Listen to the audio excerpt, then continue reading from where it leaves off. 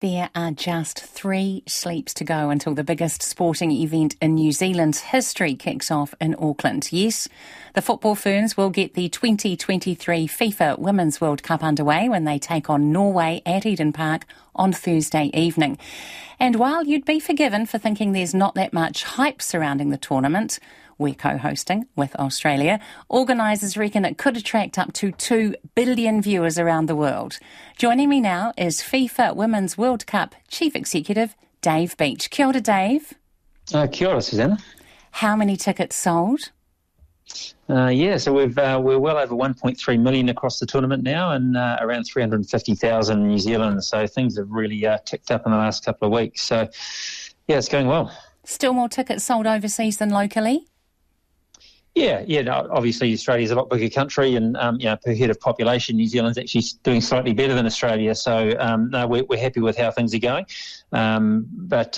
Kick off on Thursday night, as you've highlighted, and it's going to be an absolute cracker at Eden Park. Before we get to that kick-off, has there been a pick-up in domestic sales? Yeah, there has. I mean, last time I came on the show, I think it was about a week ago, we were looking at sort of 60-40 with domestic to international. It's now running at about 70-30. So obviously a lot of the last-minute sales, if you like, are coming from the domestic audience. Sales last week were up over 50,000. So, things have really kicked up as New Zealanders have realised what's on the doorstep and want to be a part of what this is, which is going to be a fantastic in-stadium experience, watching some of the best athletes in the world. Any more freebie tickets to be released? No, the Zero promotion went really well. We're really grateful for their support, and they got snapped up in about 4 or 5 hours. So, but look, the tickets are super affordable, only $10 for children and $20 for adults for some of those group stage matches. So, yeah, encouraging everyone to come along and be a part of history. So is that a no more freebies? No, we're going well with our ticket sales now, so we're happy with how things are tracking. As I say, grateful that Zero were able to put that promotion together and really enable more people to come along and see and experience the tournament. It was a good idea. Now, first game in Auckland on Thursday. Will there be an opening ceremony? You've said yes. What will that involve? Who's performing? Any surprises? Yeah, we've got Benny and Morat performing there. It'll start around 6:30pm, so people need to get into the stadium early, jump on the free public transport, get there, and we've got a great display. I watched a bit of a rehearsal of that last night at the park. It's going to be absolutely fantastic. So, and then, of course, the real show starts at 7pm when we kick off with the Football Ferns v Norway. Local schools involved?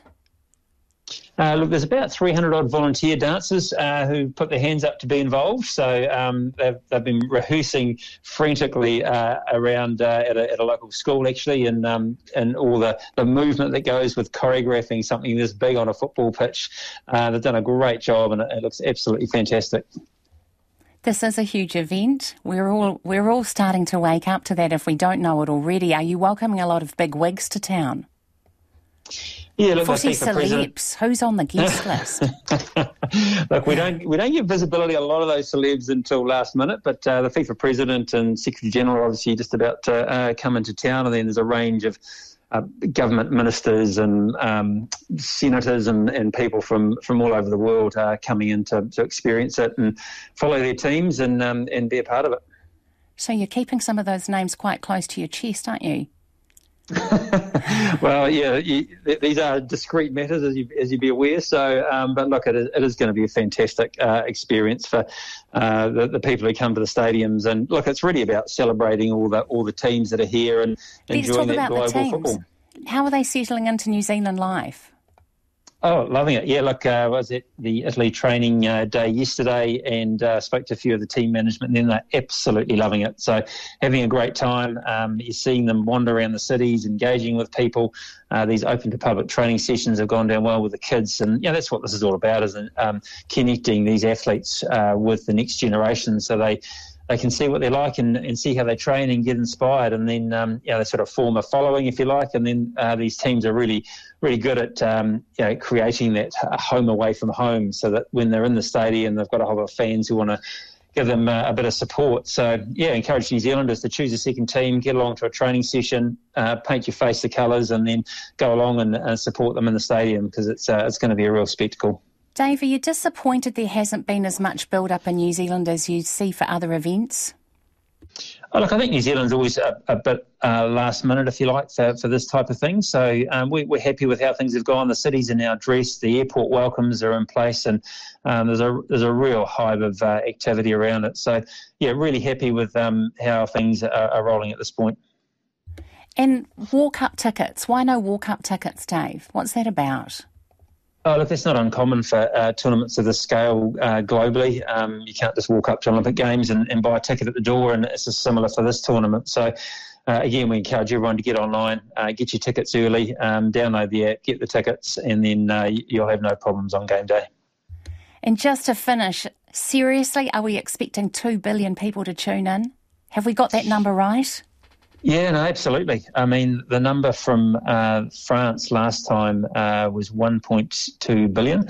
And with the growth of the women's game, which has just been phenomenal, the Women's Euros last year in the UK was a knockout success. They broke all records in attendance and audiences. So absolutely, the global audience is going to be huge.